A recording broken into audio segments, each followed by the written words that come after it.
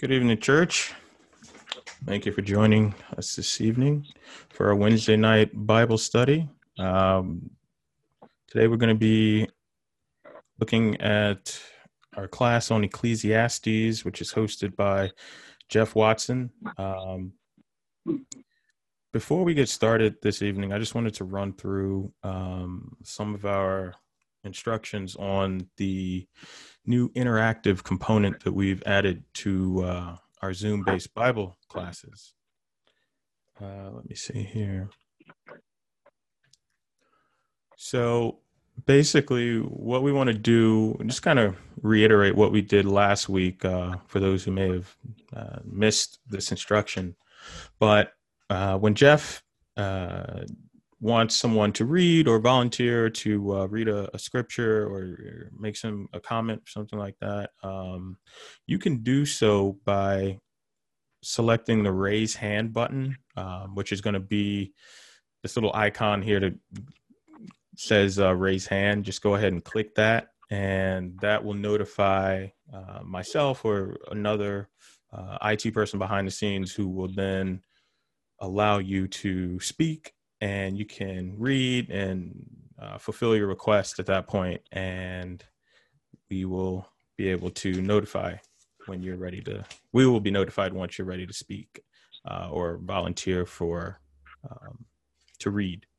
Additionally, on the iOS or Android Zoom application, you will also notice that there is an icon for raising your hand as well.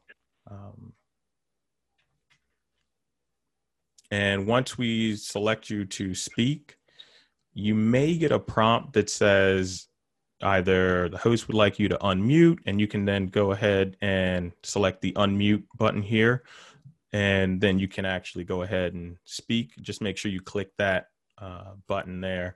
And this is the mobile version. So you may see something like this on your cell phone, Android, iOS, whatever you're using. And one final point I'd like to make, of course, is just to be aware of the background noise in your room. Of course, if you can hear it, we also will be able to hear it. And of course, that can be distracting for the host and speakers. So with that, I will turn this over to Jeff, and he will get started. Thank you.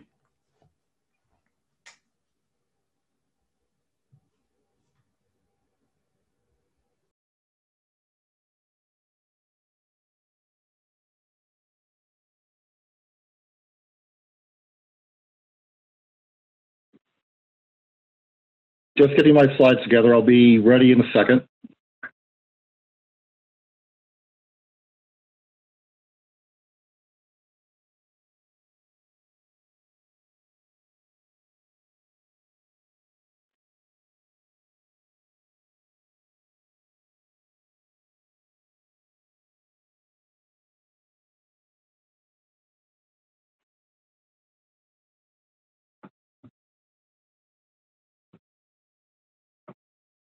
Good evening, everyone, and welcome to the Laurel Church of Christ Wednesday evening service.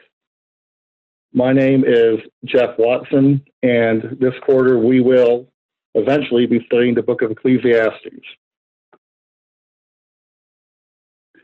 Before we begin our study, I would like you to consider a couple scripture. 1 Corinthians 10:11. Now these things happened to them as an example, and they were written for our instruction, upon whom the end of the ages have come. Also, 2 Timothy 3:16-17. All scripture is inspired by God and profitable for teaching, for reproof, for correction, for training in righteousness, so that the man of God may be adequate, equipped for every good work. At this point, I would ask if one of the men would volunteer to offer our opening prayer for the class. Go ahead and raise your hands.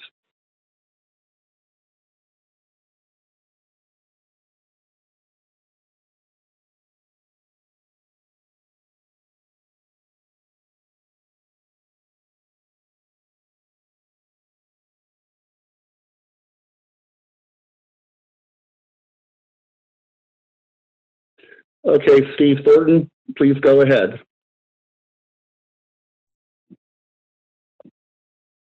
Hoping that you can hear me, I offer this prayer for the congregation. Dear Lord, our most gracious Heavenly Father, we love you. We don't always understand you, but we know that you have a much greater mind than we do. Is always looking out for us, your adopted children, ones that you created in the beginning, Father. And we thank you for the opportunities that you've given us, although sometimes we're a little bit overwhelmed by the responsibilities that we have. Father, we pray that we will have an open mind as we study these scriptures and understand that the Old Testament is written for our edification as much as it was for the specific instructions for the Jewish nation. Father, we know that we have the New Testament that gives us way of salvation. Help us to understand that your word is perfect in every way, and that we should appreciate the things that were done, the sacrifices that were made, and all that has been done to get the word to us. Especially thank those that are presenting the lesson tonight. Bless them in their way of presenting the lesson to us. Help us to have open minds and open hearts to take this. Help us always to understand that you are in charge of everything. Pray this through the mighty name of Jesus the Christ, as interpreted by the Holy Spirit.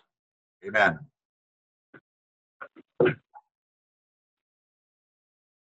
Thank you, Steve. Last week, I started off by asking you if you ever use the phrase God's mysterious ways. I'm going to continue with that a little bit. Last week, I spent a little time describing how it came about I'd be teaching this class. To briefly summarize, I had just canceled our fall travel plans due to COVID-19, and I just happened to be reading Ecclesiastes when I received an email from Ricky, just so happening to ask me if I'd like to teach Ecclesiastes this fall. While I agreed to do so, there's just a bit more to the story.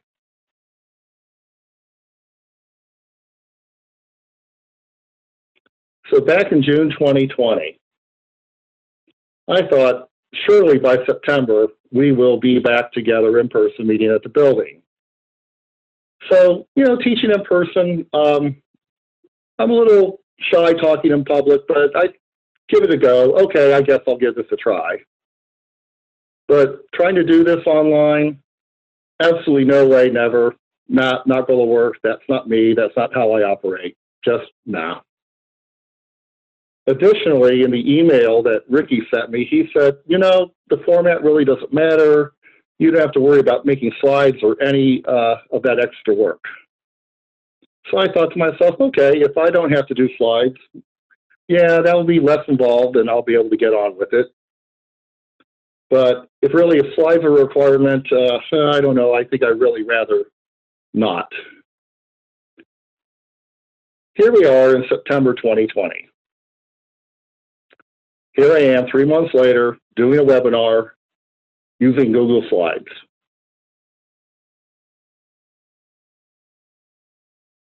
Just proving again God's Proverbs and God's Word, Proverbs 16:9 in particular.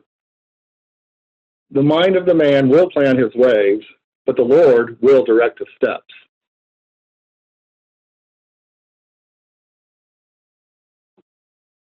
Okay, I outlined, I went over last week of what the class would be like.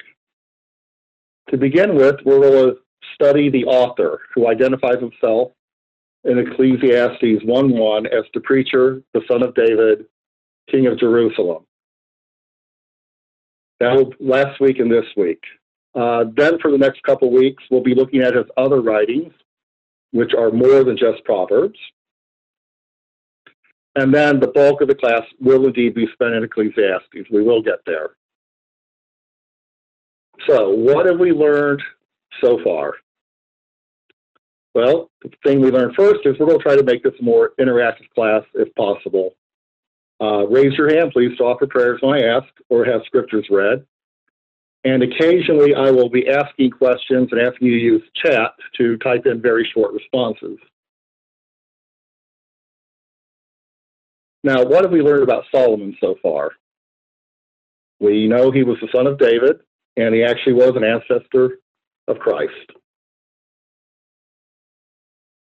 After dealing with a treacherous brother who tried to seize the phone, Solomon became king when he was approximately 20 years old.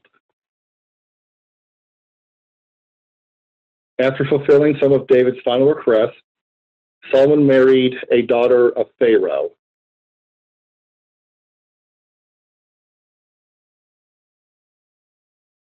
Solomon went to the high place at Gibeon and offered 1,000 burnt offerings at that altar. God asked him what he wished. Solomon asked for an understanding heart and to discern good from evil, so that he might best judge his people. God was so pleased with Solomon's request, he promised him actually three things: a wise and discerning heart, which was and would never be equaled. He promised him riches and honor beyond that of his peers. And conditionally, he promised him long life. So that is about where we finished last week. And so we're going to pick it up from there, and we'll be in 1 Kings. So after Solomon is given this in-depth wisdom, we read about his famous judgment. It's in 1 Kings 3, 16 through 27. We're not going to read it all. But at this point, I would like to ask for a volunteer to read a verse. So raise your hand if you would like to read.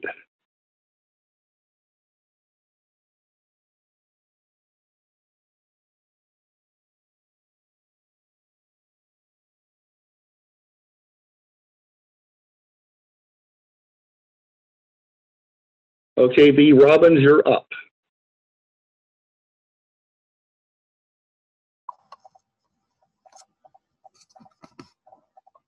First Kings 3, 16 through 27. Oh, which one? No, just 3 through 28. 3:28. Okay, there we are. When all Israel heard of the judgment which the king had handed down, they feared the king, for they saw that the wisdom of God was in him to administer justice. Thank you very much. So obviously, his very first that we recorded judgment certainly sent his people a message of what he was capable of. We read more about his wisdom in the next chapter. Again, I'm looking for a volunteer to read a few verses here. You notice they're not consecutive. There's a verse there with a lot of proper names, and I'm going to skip that one. Okay, Huckabee and Tam, you're up. Now God gave Solomon wisdom and very great discernment and breadth of mind, like the sand that is on the seashore. Solomon's wisdom surpassed the wisdom of all the sons of the east and all the wisdom of Egypt. He also spoke 3,000 proverbs, and his songs were 1,005. Men came from all peoples to hear the wisdom of Solomon, from all the kings of the earth who had heard of his wisdom. Thank you very much for the reading. Again, the verse says it for itself, the verses here, about the fame of his wisdom. And we will be looking at some of those 3,000 proverbs and at least one of those songs in a future date. Also in chapter 4, we have some information about Solomon's kingdom. Again, I'm going to be looking for a volunteer to read a couple verses.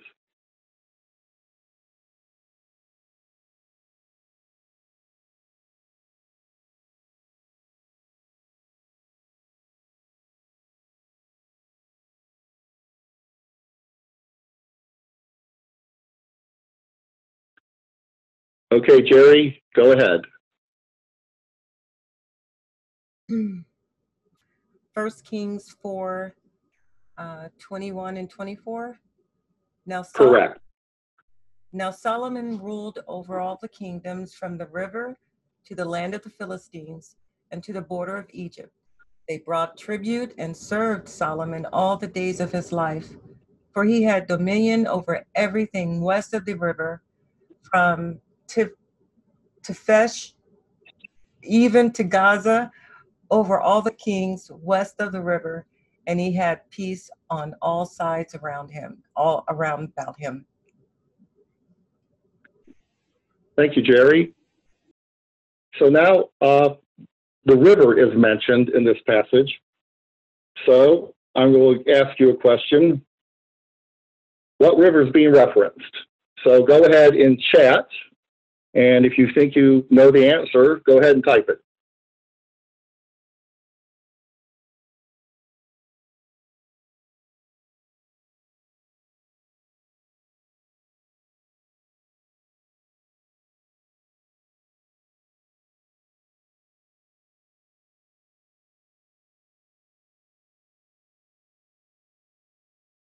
So either we have a lot of people know the answer, or a lot of people trust Kevin. So here is a picture, an approximation of what the kingdom looked like. In green, this is more or less what present-day Israel looks like. And in yellow, what Solomon's kingdom was like. So it would be current Israel with part of Egypt, a portion of Jordan, Lebanon, and a good portion of Syria. Also, if you look at the very top of the picture, if you can make that out, it shows that that border was the Euphrates River, is what we believe.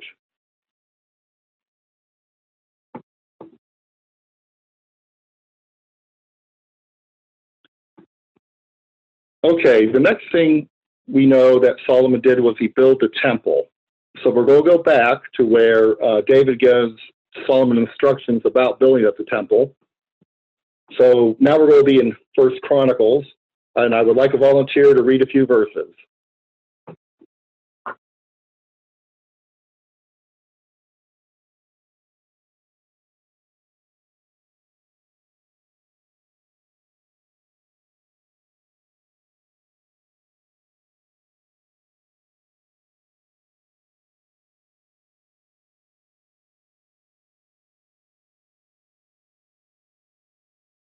Okay, host, I'll need one of the hosts to read this verse for me, please. Certainly. Behold, a son will be born to you, who shall be a man of rest, and I will give him rest from all of his enemies on every side. For his name shall be Solomon, and I will give peace and quiet to Israel in his days. He shall build a house for my name, and he shall be my son, and I will be his father. And I will establish the throne of his kingdom over Israel forever. Now, my son, the Lord be with you, that you may be successful, and build the house of the Lord your God, just as he has spoken concerning you. Only the Lord give you discretion and understanding, and give you charge over Israel, so that you may keep the law of the Lord your God. Thank you, host. In 1 Kings, the chapters 5 through 7 describes in a lot of detail the building of the temple. We're not going to be reading all those, but I would like to read a couple verses from there. So if I could have a volunteer to read 1 Kings 5, verses 4 through 5. Brent Smith, you'll be the man, or the woman if you're not Brent.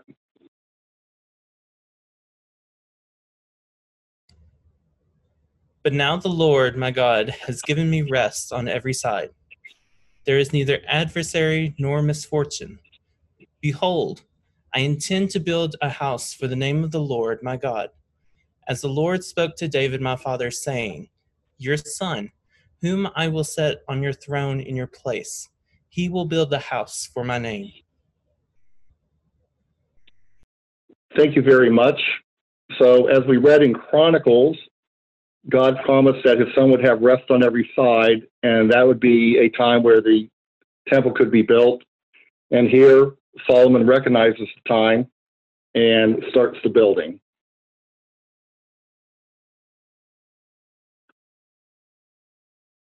First Kings chapters 8 and 9 describe the dedication of the temple. Again, we're not going to read a lot, but we are going to read a couple verses out of here. So I'll be looking for a volunteer to read 8:22 through 24.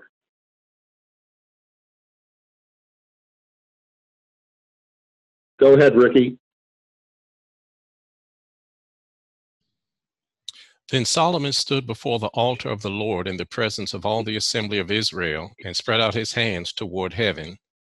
He said, O Lord, the God of Israel, there is no God like you in heaven above or on earth beneath, keeping covenant and showing loving kindness to your servants who walk before you with all their heart, who have kept with your servant, my father David, that which you have promised him.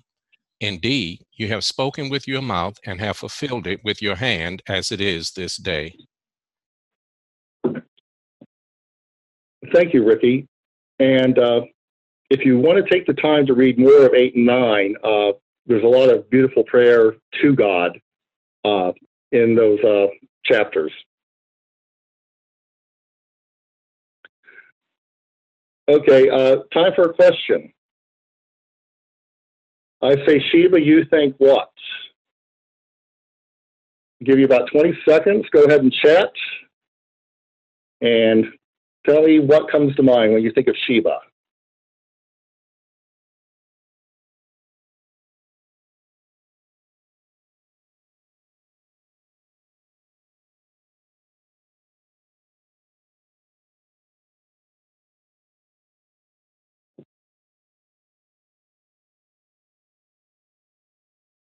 Okay. I think I was able to keep up with some of the chat, and you all said queen. Now, let me tell you what we think of in my household when we think of the word Sheba. We think of this. We adopted a cat a couple years ago. He looks kind of like that cat down there. And he taught us very early on that for dinner, he wants salmon, and he wants the Sheba brand of salmon. So I guess it all depends on where you're coming from. I was hoping we'd find some cat lovers out there in the audience, but yeah, I get it. Okay, so now let's read about the visit by the Queen of Sheba.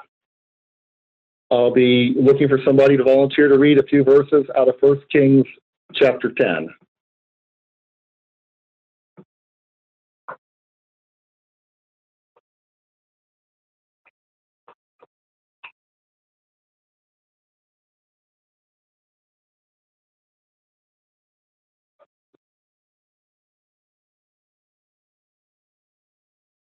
Okay, let's go with Brent Smith again. Now, when the Queen of Sheba heard about the fame of Solomon concerning the name of the Lord, she came to test him with difficult questions. Solomon answered all her questions. Nothing was hidden from the king, which he did not explain to her. When the Queen of Sheba perceived all the wisdom of Solomon, the house that he had built, then she said to the king, Behold, the half was not told to me. You exceed in wisdom and prosperity the report which I heard. Blessed be the Lord your God, who delighted in you to set you on the throne of Israel, because the Lord loved Israel forever. Therefore he made you king to do justice and righteousness. Thank you for the reading. So the story that we're hopefully somewhat familiar with, but he did more than impress her. She came after hearing about all these reports about how extravagant and intelligent he was, and came by even overwhelmed that he was even more so than had been reported to her. Okay, now we're going to read a bit about God's second promise, Solomon's riches. So I'm looking for a volunteer to read a couple verses.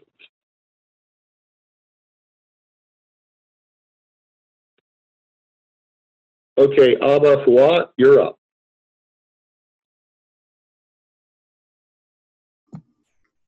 Now the weight of gold which came into Solomon in 1 year was 666 talents of gold, besides that from the traders and the wares of the merchants and all the kings of the Arabs and the governors of the country. Thank you very much. So now I have a question for you all. Take a guess. What would a talent of gold be worth in US dollars today? And I'm going to trust you all not to run off to the internet. So 20 seconds. What is a talent of gold worth in US dollars?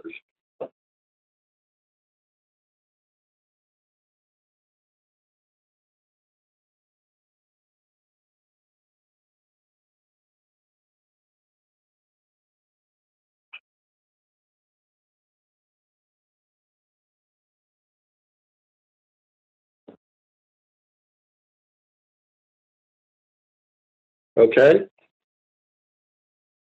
I got a few answers there. You're all getting closer, but think bigger. So here is an estimated answer, and this is for people that are like me.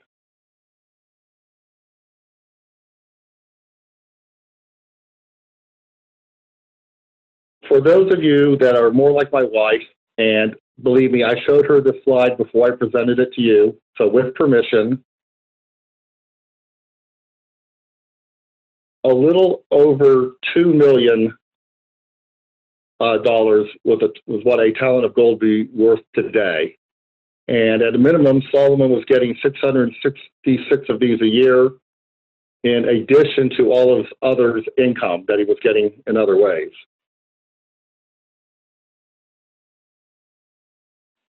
More about Solomon's riches. Again, I'm looking for a volunteer reader.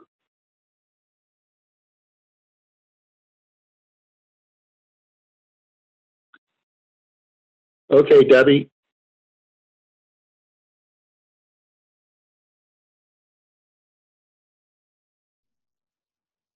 So King Solomon became greater than all the kings of the earth in riches and wisdom. All of the earth was seeking the presence of Solomon to hear his wisdom, which God had put in his heart. They brought every man his gifts, articles of silver and gold, garments, weapons, spices, horses, and mules, so much year by year.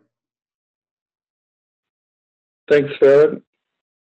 So God has certainly fulfilled his promise to Solomon about both the wisdom and the riches, and how men from all over sought an audience with Solomon to learn more about his wisdom. Okay, I have another question for you on chat, and I know it says average up there. Don't worry, we're not doing a math class. It just seems that way.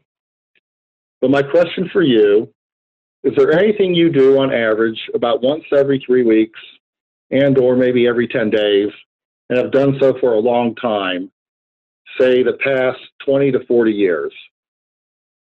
Go ahead and respond in chat.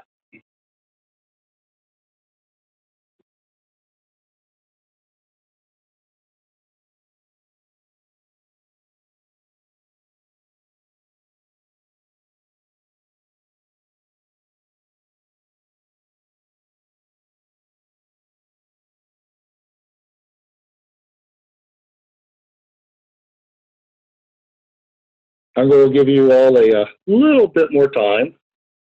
But yeah, Ricky, I hope you attend worship or Bible class more than once every 3 weeks.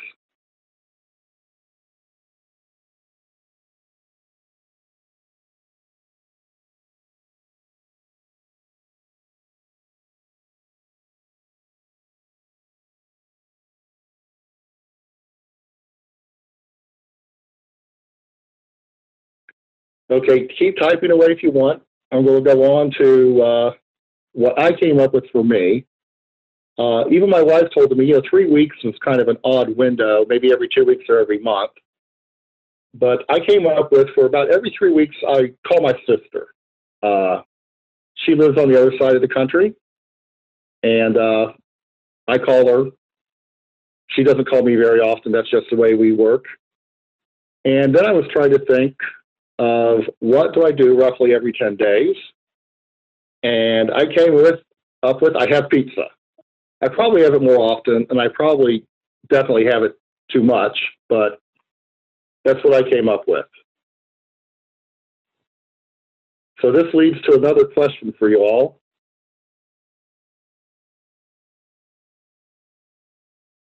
On average, let's talk about Solomon now. Is there anything Solomon did on average once every 3 weeks and or every 10 days for 20 to 40 years? Again, reply in chat. I'll give you about that 20 seconds to try a response.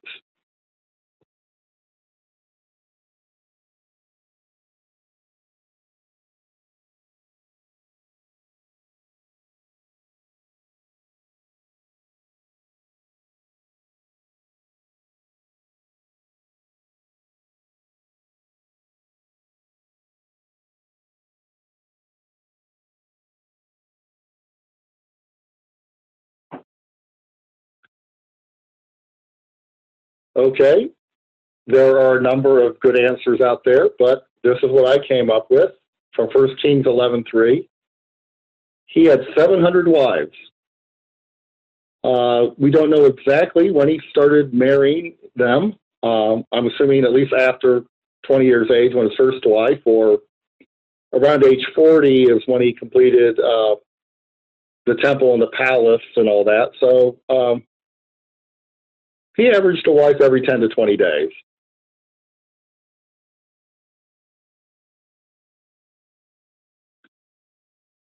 Okay, I'm going to look for somebody to do another reading for me, so volunteer. While we're getting that set up, if people want to try to guess what Marito Cave means, go ahead and put your answer in chat. But right now, I'm looking for a volunteer to do some reading.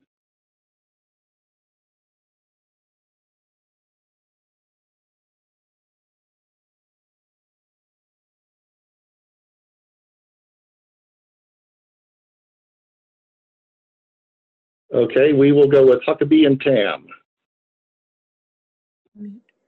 Okay. Now King Solomon loved many foreign women, along with the daughter of Pharaoh, Moabite, Ammonite, Edomite, Sidonian, and Hittite women from the nations concerning which the Lord had said to the sons of Israel, "You shall not associate with them, nor shall they associate with you, for they will surely turn your heart away after their gods." Solomon held fast to these in love, for when Solomon was old, his wives turned his heart away from other gods, or after other gods, and his heart was not wholly devoted to the Lord his God, as the heart of David his father had been. Thank you very much for reading that, and we'll see this warning echoed in the past. So I'm going to look for another volunteer to read out of Deuteronomy this time.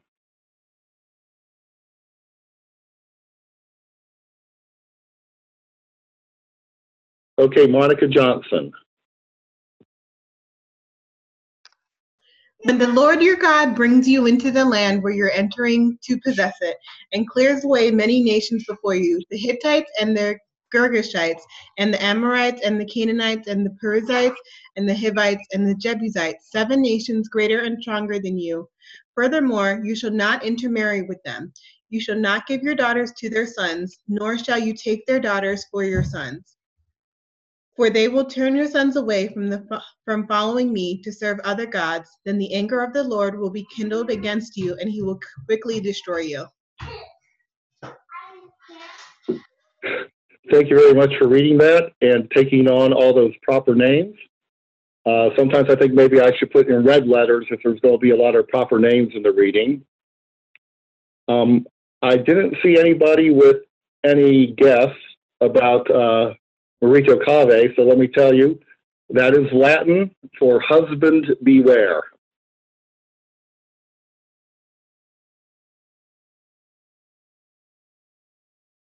So I guess from man's point of view, we could certainly say Solomon had it all. Riches, the wisdom, he had God. but I need somebody to read this very sad one verse.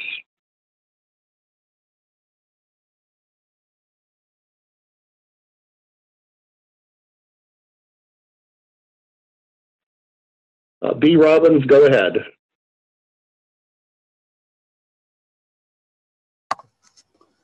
Solomon did what was evil in the sight of the Lord and did not follow the Lord fully as David his father had done.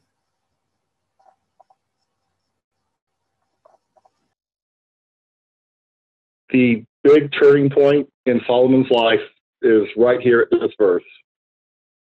A few chapters earlier, he made his request for wisdom, and God was so pleased, he promised him so much, and here we are some number of years later, and we come to this verse. So God responds, looking for somebody to read.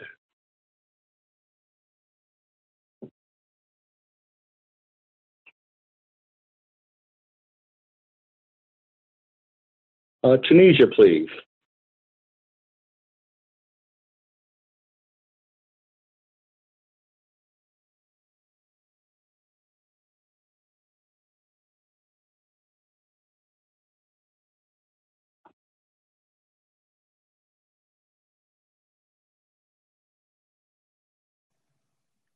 Can you hear me?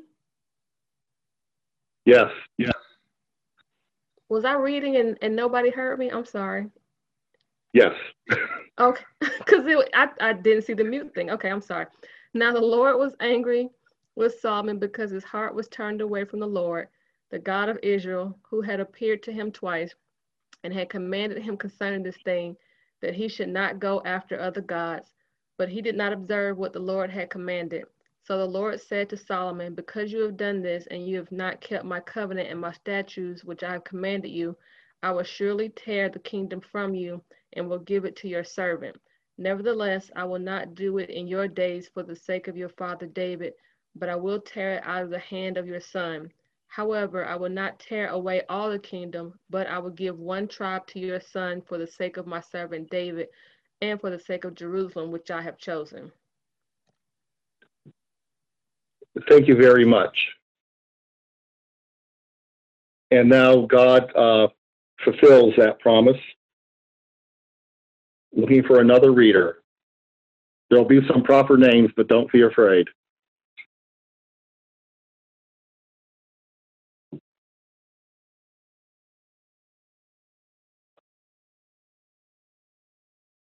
Okay, Steve Brosey.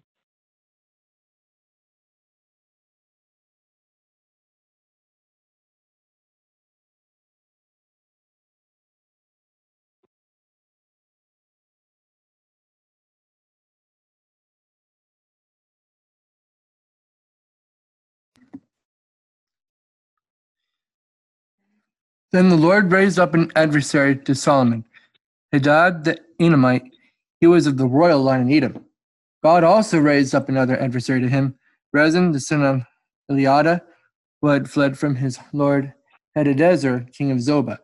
Then Jeroboam the son of Nebat, an Ephraimite of Zerida, Solomon's servant, whose mother name was Zeruiah, a widow, who also rebelled against the king. Thanks, Paul. So God, as he promised, is about to tear the kingdom away, not from Solomon, from his son. The third adversary that I mentioned there is Jeroboam, and God offered Jeroboam a deal. So I'm looking for a volunteer to read a couple more verses.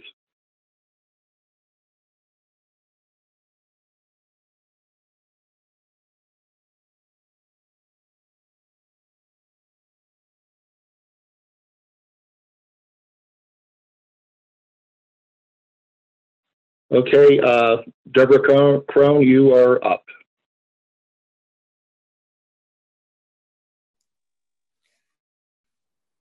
I will take you, and you shall reign over whatever you desire, and you shall be king over Israel. Then it will be that if you listen to all that I command you and walk in my ways and do what is right in my sight by observing my statutes and my commandments, as my servant David did, Then I will be with you and build you an enduring house as I built for David, and I will give Israel to you. Thanks, Farron. I think I have the verses wrong up top, but I did actually get the reading I wanted to have happen. I'm assuming that this promise that God made to Jeroboam sounds very familiar to you, because it sounds like the promise he made to Solomon, he made to David. It sounds like the promise he has made to all of mankind about walking in his ways and the blessings that mankind will receive if they do so.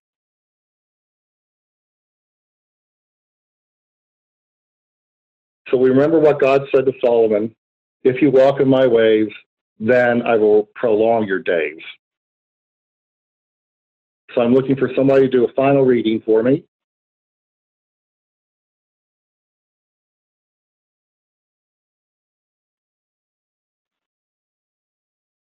Okay, Vaughn Harvey.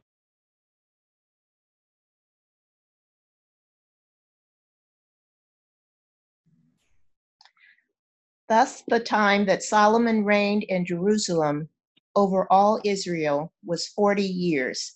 And Solomon slept with his fathers and was buried in the city of his father David, and his son Rehoboam reigned in his place. Thank you for that. So, to our best estimate, Solomon died when he was roughly 60 years old. I am almost 59, and so this hits home with me a little bit, and I would like to think I would have longer days than that. You never know. But Solomon did, because this was a conditional promise, did not get the benefit of long days. That is the completion of today's class. Thank you for attending. Thanks for all the readers. And to close out, I am looking for a man to volunteer to lead our closing prayer.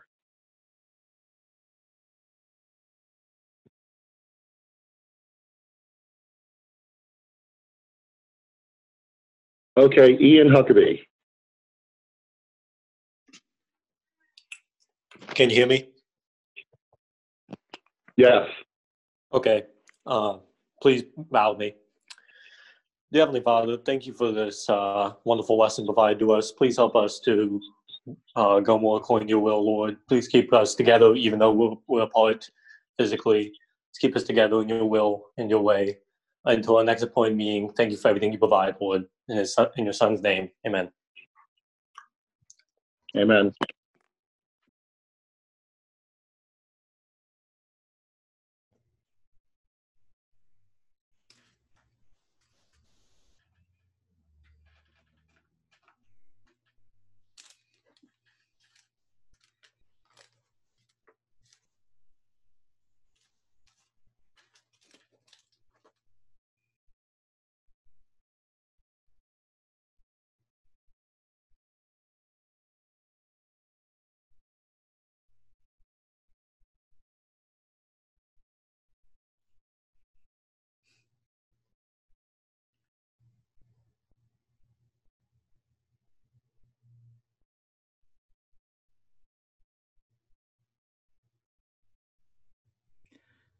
Good evening. This is Dean Morris. I'll be leading singing this evening as soon as the slides come up. And we're going to start with Oh, How I Love Jesus. After that, Calvin Mitchell will be doing our discussion, and Du Bois Murphy will be doing the closing prayer.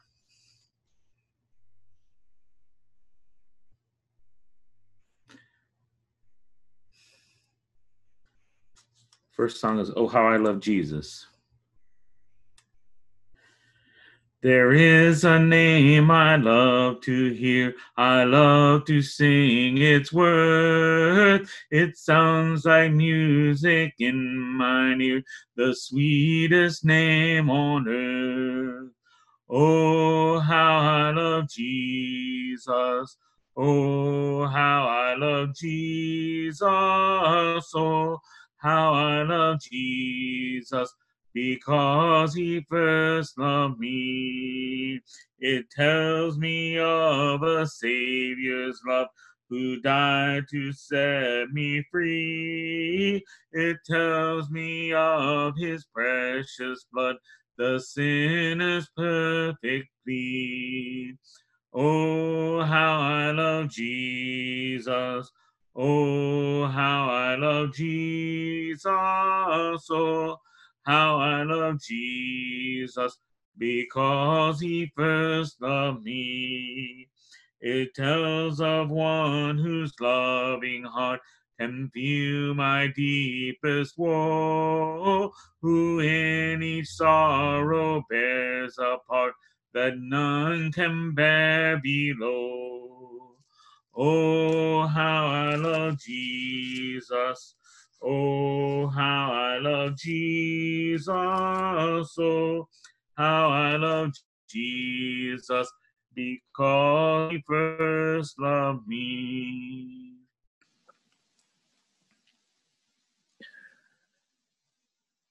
First John chapter 4, verse 7 reads, Beloved, let us love one another, for love is of God, and everyone who loves is born of God and knows God. He who does not love does not know God, for God is love. In this, the love of God was manifested toward us, that God has sent his only begotten Son into the world, that we might live through him. In this is love. Not that we loved God, but that he loved us and sent his Son to be the propitiation for our sins. Beloved, if God so loved us, we ought to love one another. It's interesting when you turn on the news, when you flip through the newspaper, there's not a lot of God seen. And part of the reason why there's not a lot of God seen is there's not a lot of love. God is love and requires us to be loving to one another, to care for one another, to have that compassion for one another.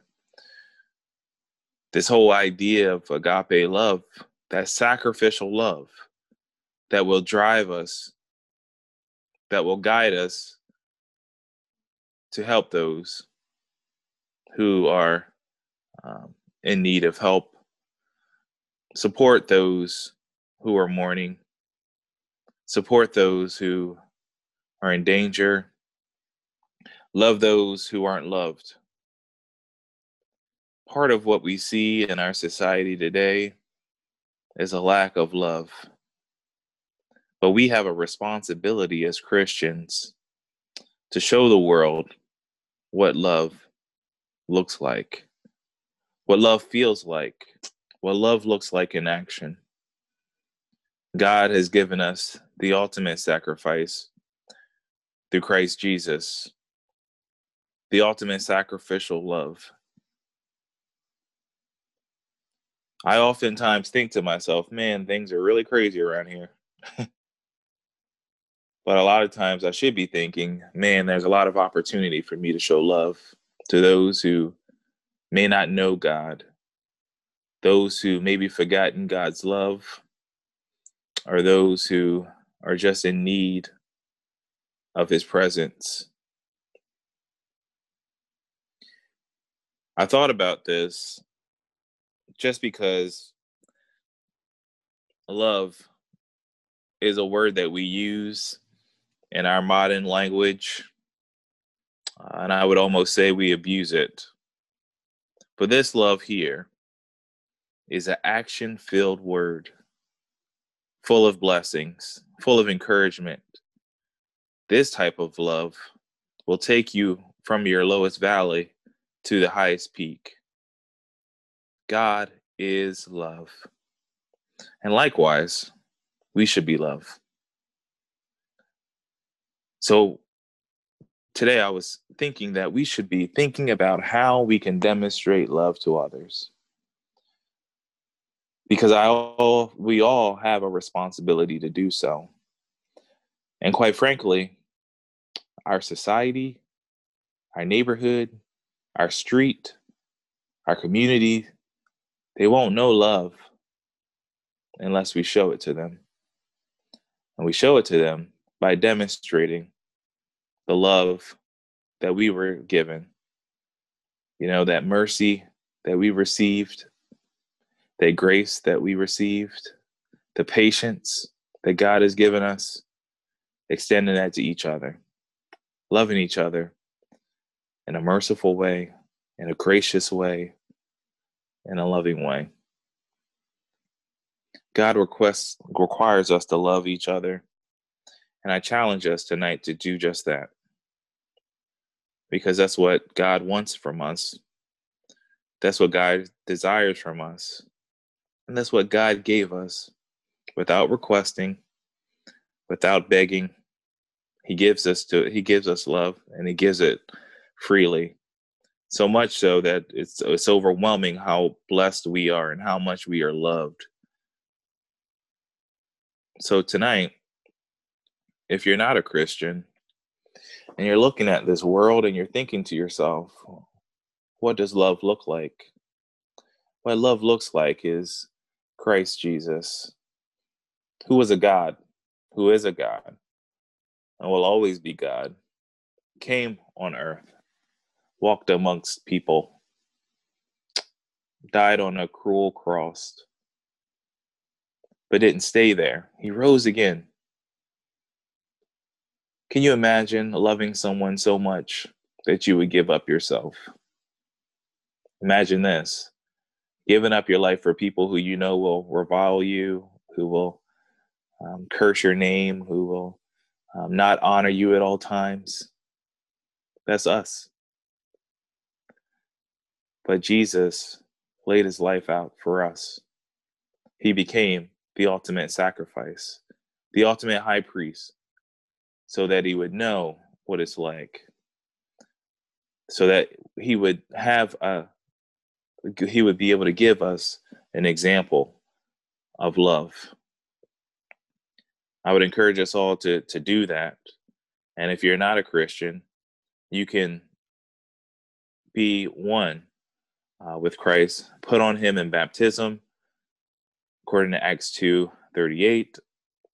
And maybe you are a Christian, and maybe these times have got you caught up, and maybe you just don't know where to turn, and maybe you just have forgotten or lost your way. Either one of these are your petition.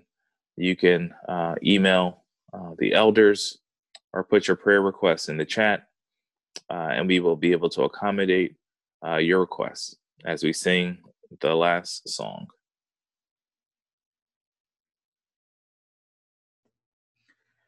What can wash away my sin? Nothing but the blood of Jesus.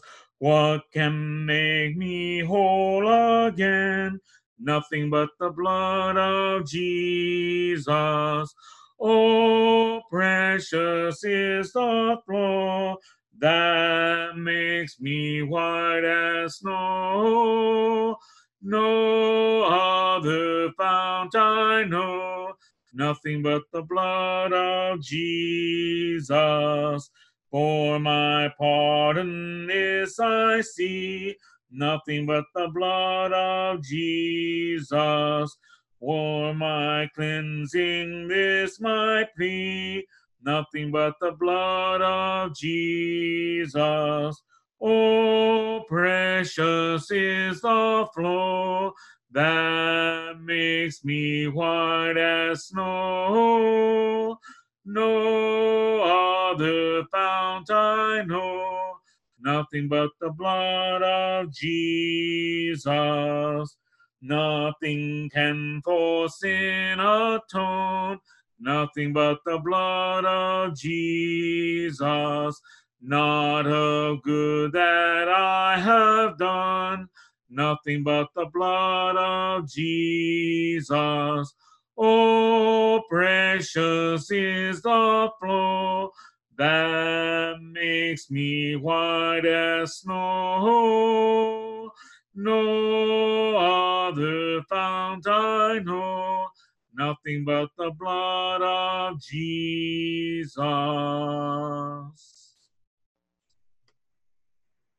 Let us all pray together. Father in heaven, we thank you so much for bringing us together. And Father, help us to learn from the life that Solomon lived. And Father, help us to show that we belong to you through our love, knowing that if we love, we are born of you, God. Help us to have our love be something that is a love of action. Father, we pray that you be with us through the rest of this week. These things we pray in Jesus'